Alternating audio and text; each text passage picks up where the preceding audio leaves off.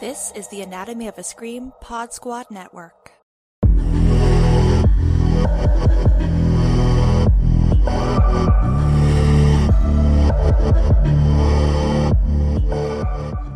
Welcome back to Sexy and Surreal, a David Lynch and David Cronenberg podcast. I'm Joe Lipsett, and here we're, as always, Mr. Terry Menard. Hey, and I have a question, Joe. Mm-hmm. Do you think it's in Art Hindle's contract that he must wear fashionable coats and cozy coats in his movies? Because, I haven't really seen him in a whole lot, but we are 2 for 2 with Black Christmas and the movie we're talking about today. Indeed, yes. Art Hindle, fashion icon of the 70s, perhaps? I want both of his coats.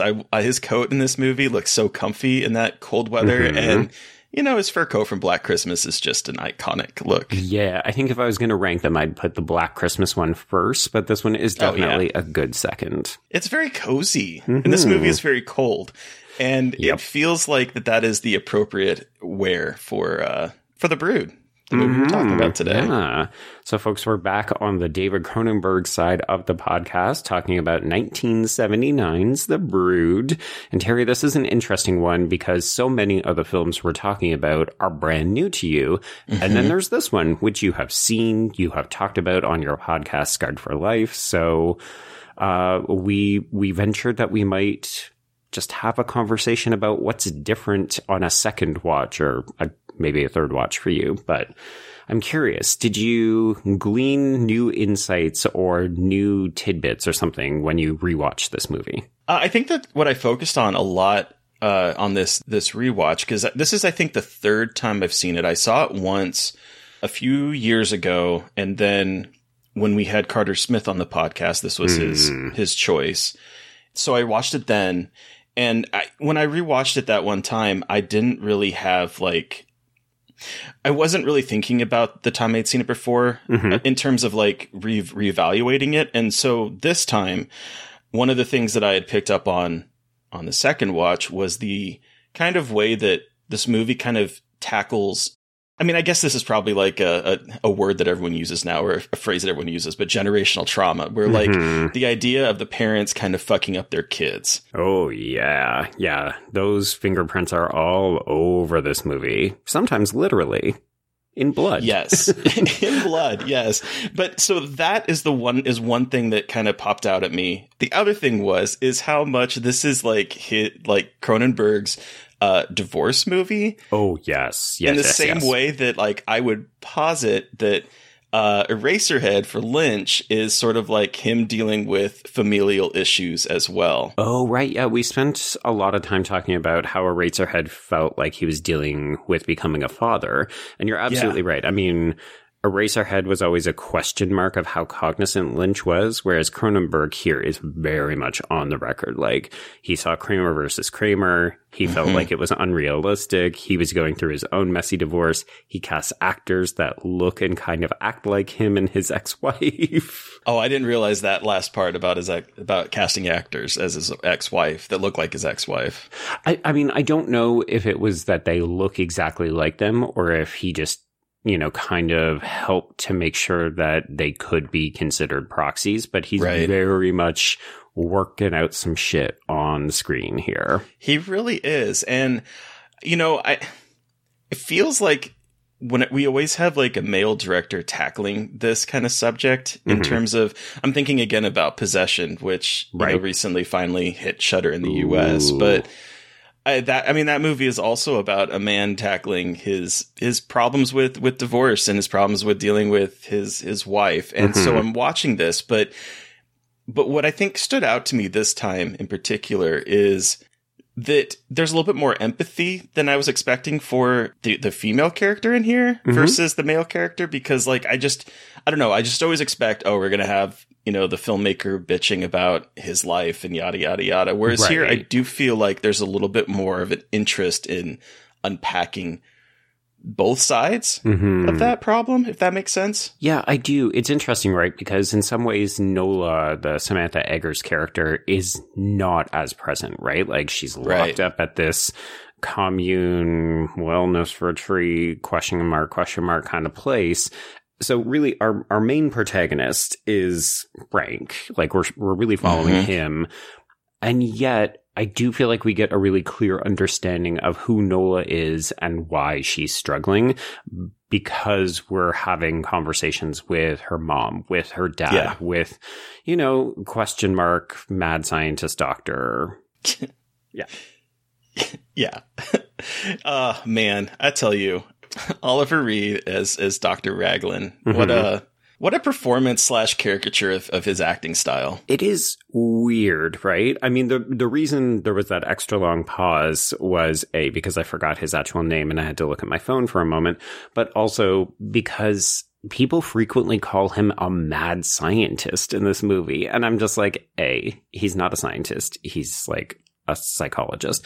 Right. Which is a different kind of science. But like, I kind of want to have a conversation with you about whether or not Cronenberg likes psychiatry from this movie. But I mean, to the same extent, like I wouldn't call him a mad scientist because Dr. Raglan does have a moral code. He seems to have a conscience. There's a reason that he clears out all of the other patients when Nola starts to go nuclear, because he is worried. I mean, he's also clearing up bunk space for the Brood, but I kind of feel like even he understands her capacity for violence because of what he's done. Like he's interested in furthering the science, but he also knows it's extremely dangerous. Like when Candy is there, he becomes really concerned, and that's why he tries to help Frank. That's why he sacrifices himself. Yeah, I don't know. I kind of feel that this story takes on, like, if you were to just isolate this story and focus it on Dr. Raglan, it has like a Frankenstein complex where where we have a person who is, messing with things maybe that they shouldn't be messing with in terms of bringing out someone's rage. Like I'm not 100% sure about this whole, what is it? Plasmopsychics or what is that what it's called? Psychoplasmics. Yeah. So I feel like, he's trying to do something in the same vein that Frankenstein was trying to do something.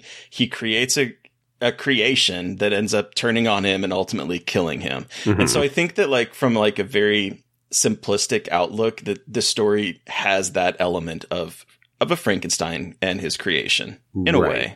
Okay. No, I can totally see it. I think I was overlooking some of the obviousness of that, but when you said it, it became very evident. Yes. Okay. Those elements are definitely there. But I also think, I don't know. I think there's a little bit more. I think what you're kind of cluing into as well is there's a little bit more empathy towards this character, whereas sometimes I don't really see that empathy with Frankenstein in terms of like the adaptations of him. So like here, I think that there is this kind of moment where, as you're talking about, he gets rid of all the other patients and he's, trying to protect people from it. It sucks when you have like a character like Mike, who the first person we're kind of introduced to in this movie. Right. And he's having this really kind of uncomfortable conversation about his father, who is looking down on him for not being a quote unquote manly man in a way. And so that is like our introduction to this movie, to Dr. Raglan, to everything. And he just sort of gets kind of discarded by the end of the movie because in a way you can see him being more interested in the success that he seems to be having with Nola. And so I don't know, that kind of, it rubs me the wrong way sometimes. Oh, that is interesting. Yeah, because you're right. I mean, Mike is definitely discarded. And we eventually learn that there's a number of Mike equivalencies, right? Frank goes looking and he discovers this other guy, Jan Hartog, who is launching a kind of class action lawsuit against Dr. Raglan because he has basically discarded them. If he can't fix you, or if you're not exciting enough, he more or less pushes you to the curb, or I think bilks you dry, because I'm pretty sure a lot of those people were paying a bunch of money to be there and get treated by him. Yeah. So Dr. Raglan isn't a great guy, but I feel like in a more conventional film, he would have been an out and out baddie, and it would have been a more spectacular climax where he was the villain and not the Brood and not Nola to a certain extent. Like this, you're right. I do think this movie has more empathy than we expect, but I think that's also by virtue of Cronenberg focusing primarily on this dysfunctional family unit and how Raglan circles around it. Yeah, That makes sense. I think one of the things that I picked up on this time, and it's only because we've been going through Cronenberg's filmography, is the way in which we have someone in science, whether that is, psychotherapy or whether that is like medical surgery, science, whatever, doing something to women that ends up kind of turning back on them in a way. And so I think that this is an interesting kind of coda to this trilogy of films, if we can call them as such, that kind of deals with medical or people that are playing God or trying to do something that they probably shouldn't be, or digging into areas where they probably should not be digging, and end up creating a monster out of a female character. Yeah, it's interesting too, because there's been a lot of work done on some of these early Cronenberg films about the concept of like the monstrous feminine, like Barbara Creed's idea. And I've been intrigued by it because people also don't leave it at just that surface level. Like, it would be really easy to read Nola as a monstrous woman, right? Like, she's a mother who gives birth to these horrible creatures that go out and kill people, and she's fiercely protective, and she has to be murdered by the film in order to come to a kind of safe climax, quote unquote. We'll get to Candy later. But I think that's overly simplistic, and people have done a much more complicated, nuanced, interesting reading of this film and some of these other films that we've talked about, because you're right. It is like how men use their quote unquote brilliance in, traditionally male dominated STEM fields. And they're always experimenting on women, and it ends up like fucking killing them. I am curious about the idea of the monstrous femme, and I've seen people talk about calling him a misogynist in a way with his female characters. Yeah. But then I also did find this article on the Criterion Collection by Carrie Rickey, who was writing about The Brood, and Carrie talks about how Cronenberg's gynophobia is a non-issue. It's blaming the victim. After all, aren't we talking about movies where male scientists use women as guinea pigs and then are shocked when the test subjects become monstrous, voracious, etc.? Let me invoke the Jessica Rabbit defense. The women are not bad. They're just drawn that way. It's the male scientists who have inadvertently transformed them into men's worst nightmares.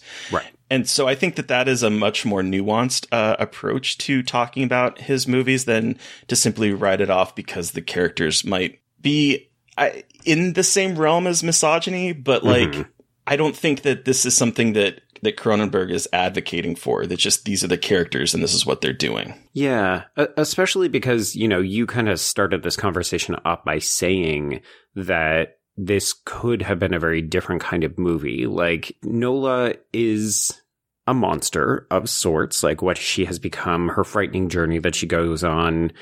It is scary and weird and visceral. It's a great example of body horror. People love the end of this movie. Like, you screenshot it and normies just lose their goddamn minds because it's like, what is that? And you're like, it's an external womb. It's not that much, but sure. But yeah, I mean, I think it is too simplistic to suggest that Cronenberg is just a misogynist because he keeps doing this to women. It's a narrative. It's not necessarily Cronenberg doing this to women. He's writing films about that kind of thing. But I think he's actually more interested in the kind of uneven power hierarchies of like what happens when you let men who have power, who have money, who, like at one point in this film, somebody says, well, he's a doctor, right? He's got an MD. And I'm just like, that doesn't absolve him from being a monster or being somebody that we shouldn't trust. Like, he's literally created some weird institute up in the hills. Does anybody know what he's doing up there? I don't know. I think there's something that you could take into account with the way in which he hypnotizes his patients. There's like a contention of like, is it consent really? Like, you are being very invasive into their inner traumas, and you are trying to exercise them in a way of making them physical. Seems to be like the intent in order for the patient to like fight it. But again, we're going into places that are so invasive and require a lot of trust. And he is presenting this as almost theater. I mean, he has like a whole stage room of people that can come in and watch his readings. It's very narcissistic for one, but it's also very publicly invasive, I should say. Yeah, I almost wish that we got a better sense of what was happening in that very first scene with Mike, because you're right, it is theater. We've literally got people who are there observing. Somebody claps and says, "This man is a genius." This man is a genius. And then they're asked to leave by Raglan's himbo assistant, who just says, "Okay, the show is over, get back on the bus." And I'm like, is this for like medical journals? Is this newspaper reporters?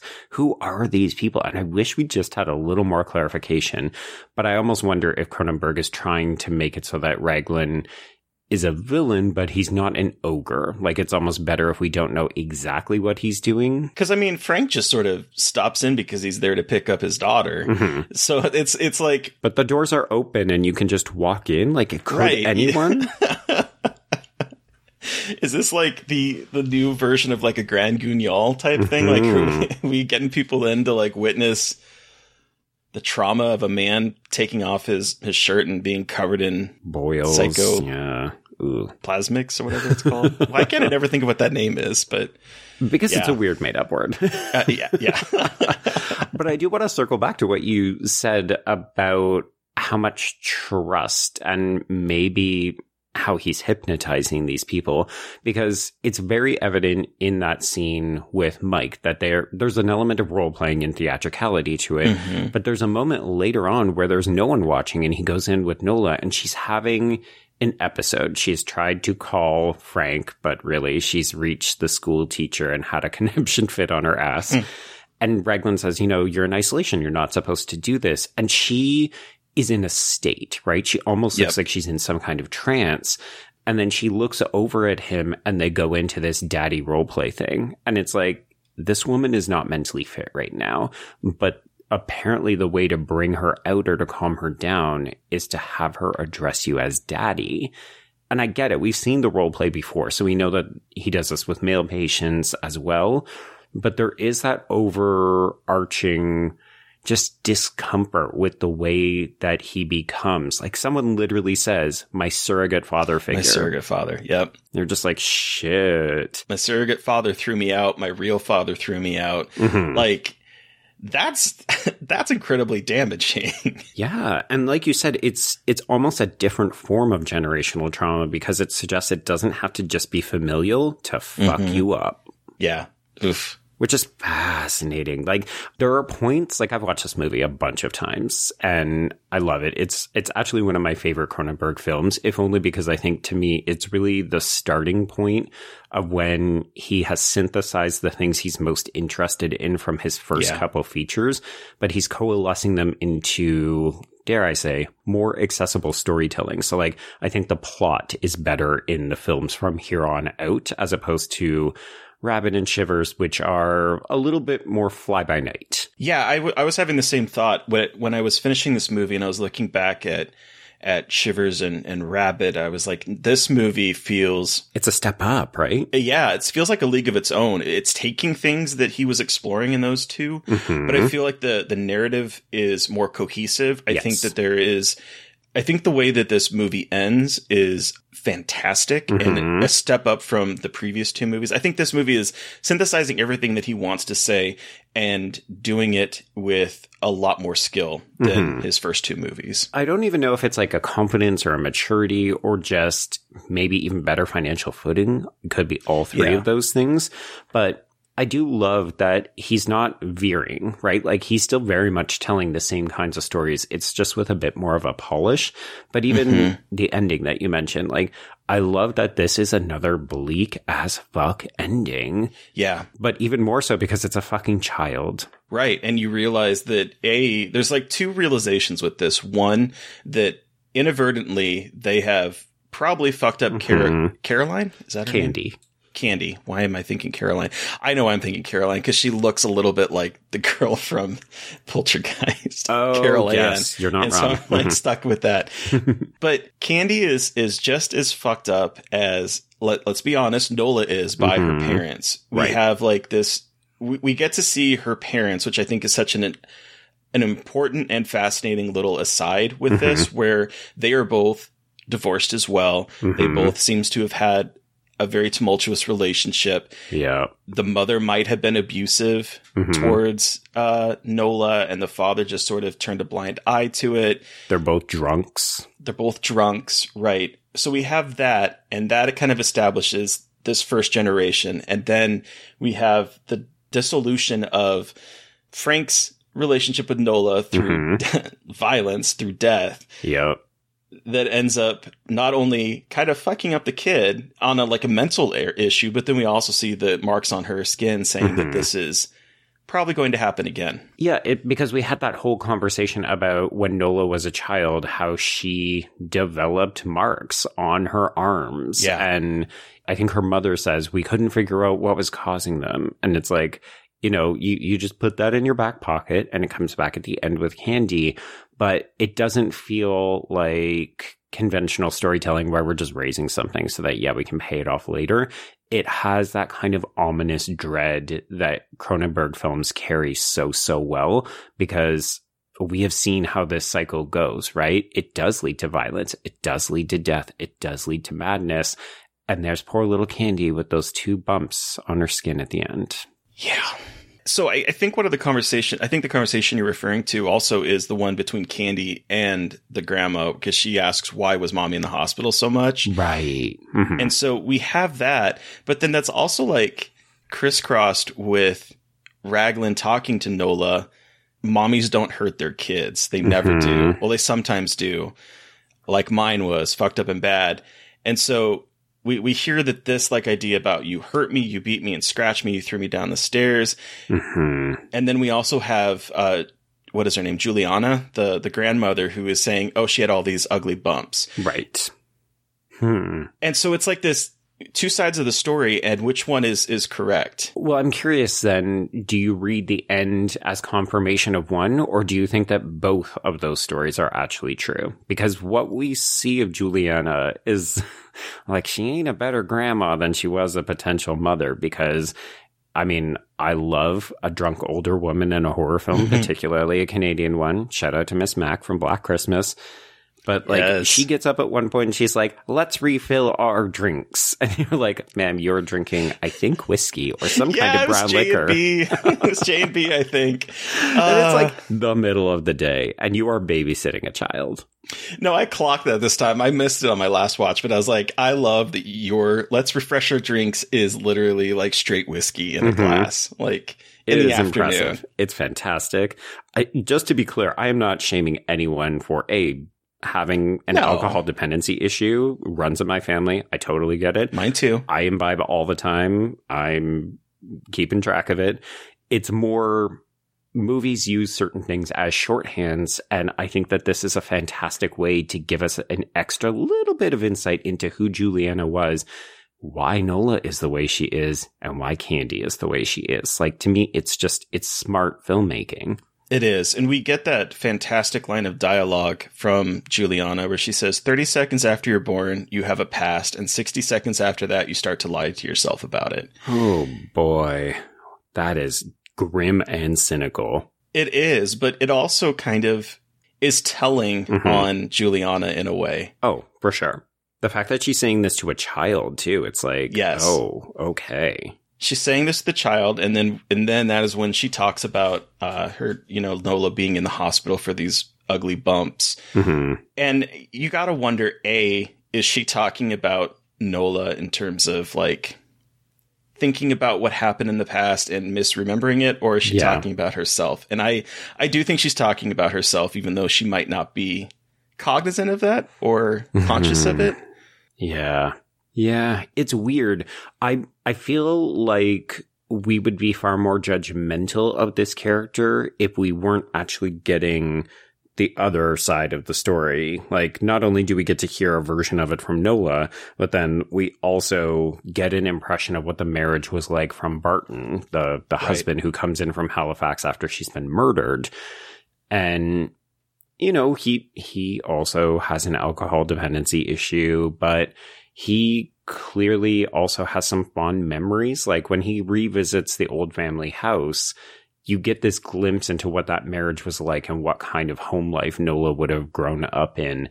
And you can see that there was affection to it, but also a lot of problems. Honestly, I mean, I think one of the things that this film might be saying is that it doesn't really matter which side is right. Regardless, the kid is seeing impact. Things and yes, and it's the impact of what happened to Nola, because she obviously feels that her parents didn't care for her. A, the father looked away when she got hit, and B, the mom is hitting her.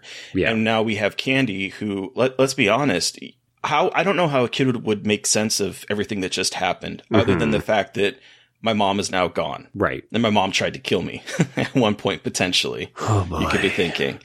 And so, like, regardless of what the truth is and what really happened, that there's the scientist and he blah, blah, blah, blah, blah, and all that kind of stuff. From her perspective, we are getting her parents failed her. And I think at the end of the day, that's why this film works so well for me, is because whether you believe Raglan is a mad scientist or he's brilliant and it just got away from him, it almost doesn't matter, because the real meat of the story is about this marriage. Like, that's why I think it's important that Raglan is the one who sort of circles it. He provides the sci-fi horror aspects of it, but really this is a film about a couple that are getting divorced and how they are fucking up their daughter. Like, it's exactly what Cronenberg says it is. Yeah, absolutely. I do. So one of the notes, and I had to highlight it though, not to change subject, but one of the things that just jumps out at me is how ineffective the police are. Yeah. The comment, the line, and I had it written down when I took note of this for my Scarred for Life episode, and I highlighted it on this rewatch because they completely miss the little fucked up kid creature thing in the house. And his comment is, the thing was in the house. We weren't looking for anything that small. It's a child size. We're not talking about the size of like Marcel the Shell with shoes on here. This is a child that had to hide someplace. Where were you looking? I mean, I think to some people that's a testament to how powerful and strong the Brood are. Like, these things look like children, but they can beat you to death with their bare hands. So I think that's the policing. Oh, well, we thought it was going to be a big, strong man, because that's what we default to in cases of extreme violence.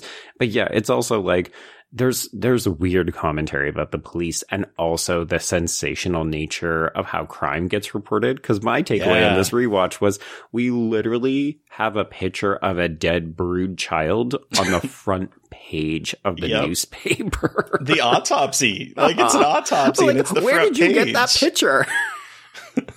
Who took this? Who leaked this? I mean, true crime fiction, right. Like true crime aficionados, it hasn't changed. Oh my God. Sensationalism.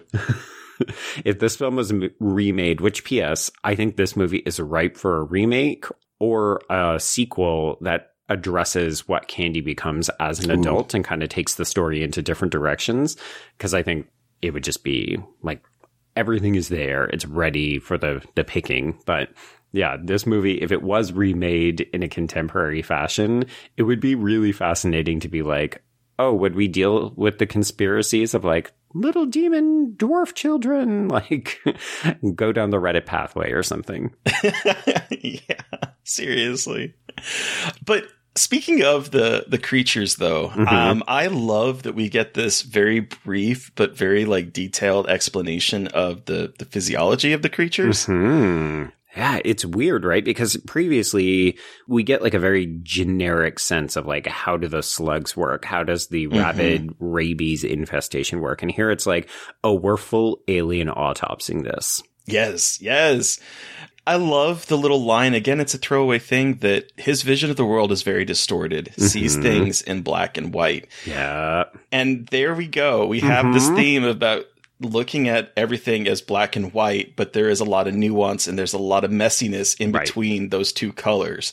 And I think that including that line in there is such a little almost throwaway line, but it also kind of ties into one of the themes of that the Brood is exploring. Yeah, no, it's such a huge fucking tell. It's really easy to both miss, as you suggested, but also I think overlook in terms of, oh, we're talking about the creatures. But if we look at this film as you said, generational trauma, the things that are done to us ends up becoming cyclical. We repeat them.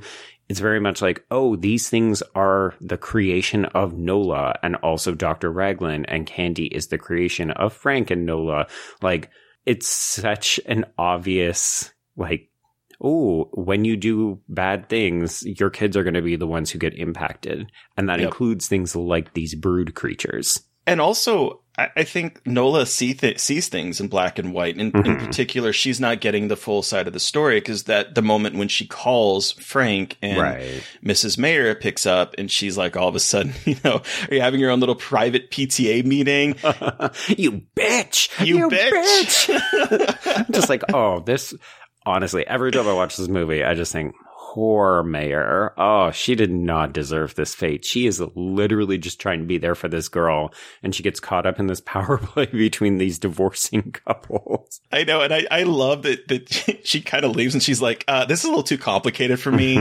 I'm out. I love that moment, because she's like, y'all need to, like, figure this shit out. I'm gone. Right. Well, I'm curious. I don't know if this is 1979 speak for, are we meant to believe that Frank is either courting her, or there is a kind of implied intimate or sexual relationship? Like, because it's a bit weird that a daycare employee would come to your house to babysit, and maybe she's just the nicest woman ever. But I'm curious, do you read it the other way? I go back and forth, Joe. Okay. I honestly do. Like, sometimes I'm like, there's obviously something there, because yes, a low-paid teacher is not going to be like, yes, let me put my life on hold and watch your kid for a couple hours. Like, I don't. But well, then in that moment when she is leaving, the line that you said, that feels more like we can't take this any further. We can't become a couple, or I won't date you, because shit with your wife is complicated. Yeah. Yeah, so I do think there might be something there, but I don't know. It's very nebulous, I guess. Do you have thoughts on that? I mean, I think it's up to us. Like, Cronenberg doesn't make it explicit, so we just have to default assume whatever reading we want. But I mean, I definitely read it as there was some kind of flirtation. They were maybe exploring something, because even like, I don't know, would you answer somebody else's phone? I guess maybe it could have been Frank, but I mean, I think back then they probably would, just because, it could be anyone, and you don't have your own personal phone. I mean, I remember babysitting and doing the same thing. Right. Yeah. So maybe. But one of the other things that I guess jumped out at me more now that this is my third Cronenberg working up from, the beginning, is how much more scary this movie is than the previous two. Oh, interesting. Okay. Because I find they're all nihilistic. They all have the bleak ending. This one feels so much more contained. Like, it doesn't have the kind of world stakes that the other two potentially have. But I'm curious, why do you think then that this one's scarier? I think the attacks are just really brutal. And there's a couple attempts at jump scares. For instance, after the grandmother is viciously murdered, and Candy walks into the kitchen and is surveying the scene, and then we quickly get the two hands jumping out and grabbing and leaving the blood. And that's like our first glimpse of what did this. And it's like, I was like, ooh, that's kind of creepy. It's a great image. I love the lingering bloodstains on the banister. Yeah. There's that. Then there's a couple other, like the attack on the teacher is very vicious to the point where it's this is, there's kids in this room. They are watching horrified as their teacher is murdered in front of them. I'm like, this is more in your face scary than I got from either Rabbit or Shivers personally. I think what you've latched onto, like these are more conventional sort of jump scares that we're maybe used to, or like horrific imagery that we're more likely to see in some other films. I think the other difference is that in the two previous films, the attacks were shorter. So they weren't as sustained. Whereas here, as you suggested, like, these are really mean. They're very visceral, but they also seem extended. Like, we are watching this teacher and this grandma get hit in the face with mallets. And I think even the grandfather, he gets hit a bunch of times with those little mini snow globe things. Yep. It's rough, but it goes on. Yeah, and I think that's like what surprises me. There's a viciousness to this that I do feel like. I don't want to say that Shivers and Rabid are like clinically detached in terms of like that empathy. Right. But compared to this one, I felt each hit a lot more, I should say, that happens in this. And it just, I don't know, I felt more invested in what was happening with the characters than the previous two. Well, I think that's also the virtue of having a smaller cast, like a more centralized narrative, a more sustained focus on just a few people. We actually get to know these people, even though I would argue we don't know Miss Mayor that well. We don't know Grandma that well, but we're spending a bunch of time with them in the lead up to the attack. So when they do go down, you're like, oh, shit. Yeah. It's not some anonymous truck driver. Exactly. Okay, speaking of the grandmother's death, is this something that's in Canada, or is this something that used to be in Canada with the milk and orange juice locker on the, like, what, you've never seen milk get delivered through like a little latch in your house? No, I haven't, Joe.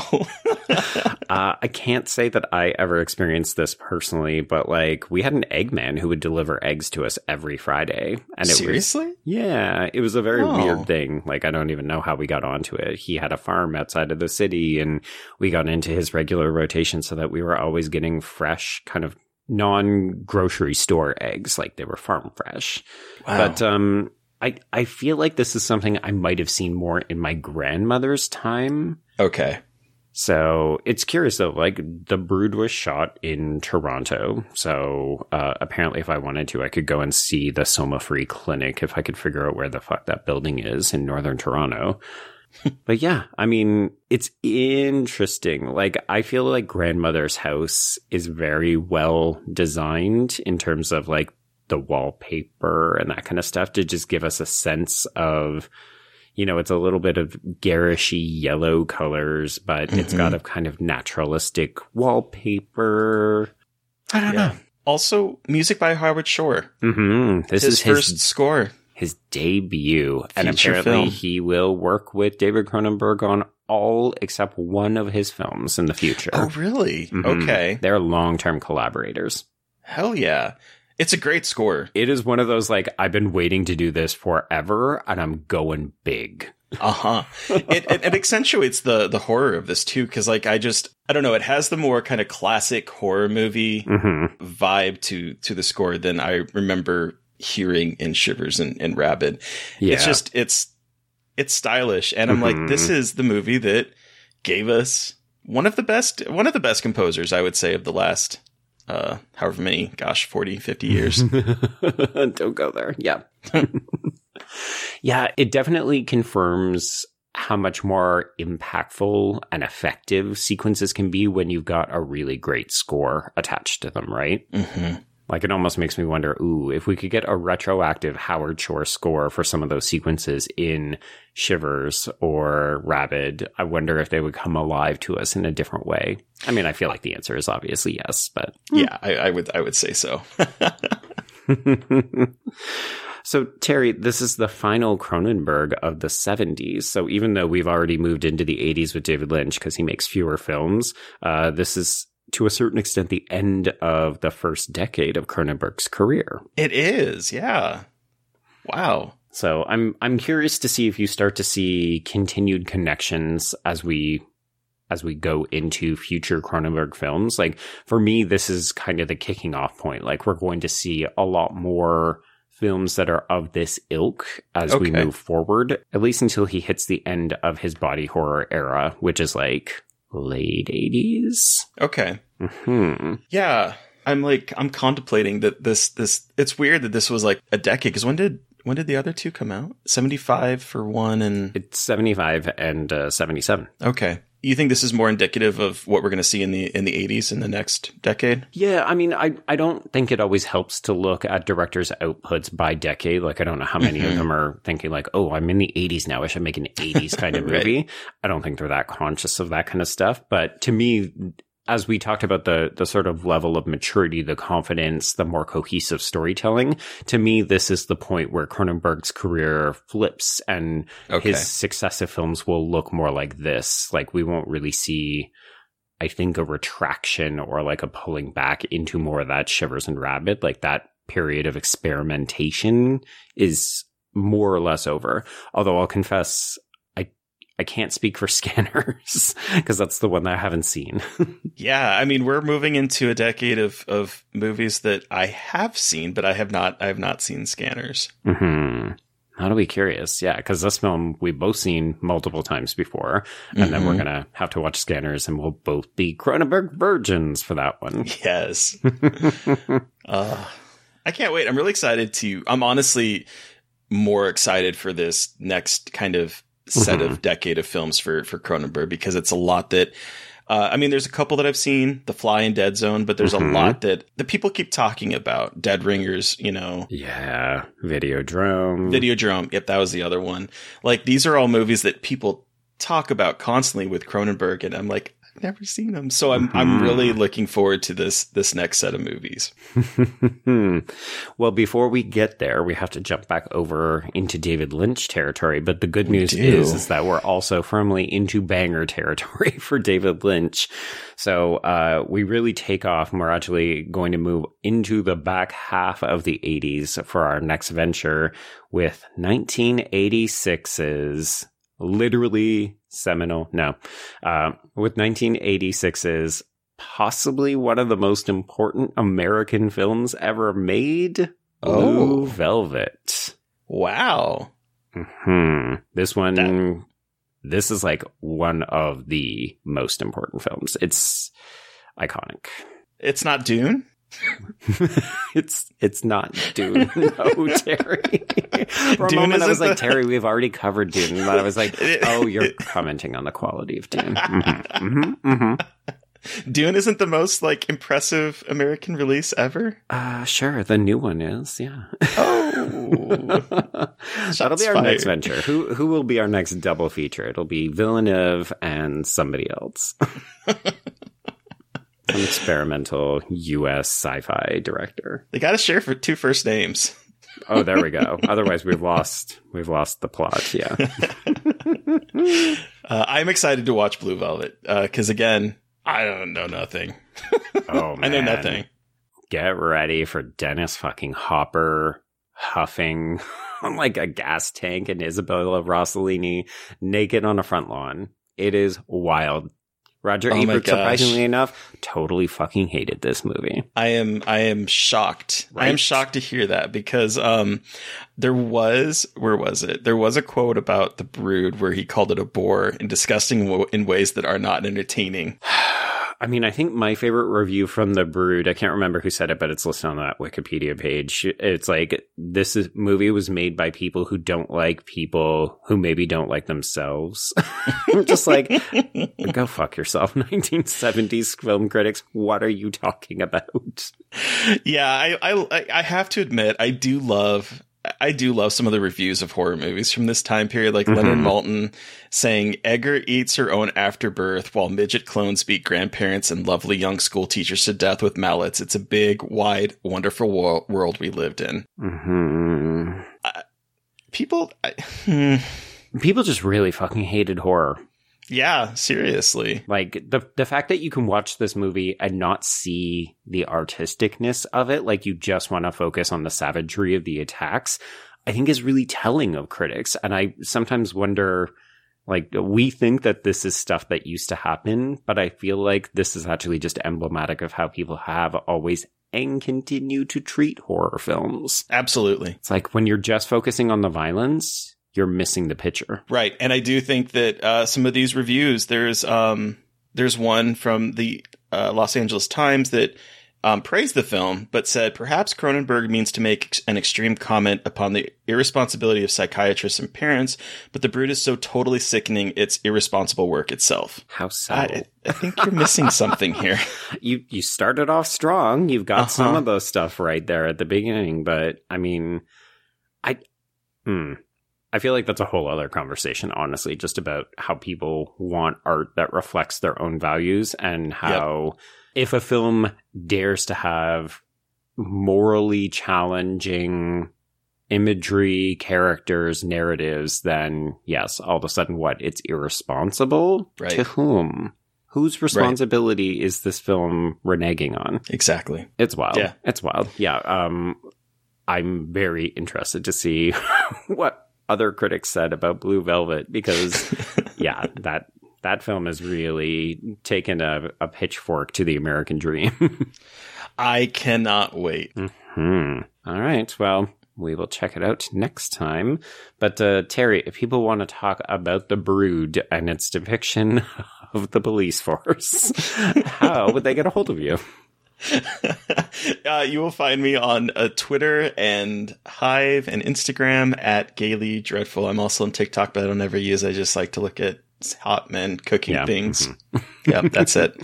But that's me. And Joe, if people want to tell you where the house is and the place is where they filmed this in Toronto, right? Yeah.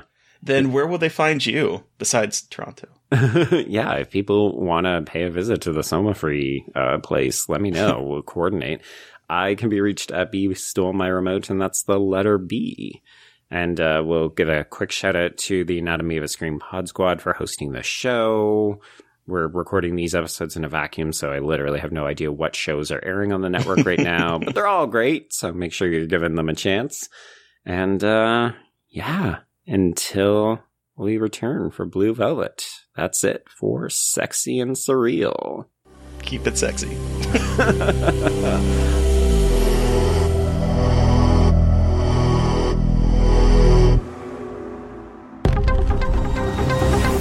Anatomy of a Scream Pod Squad.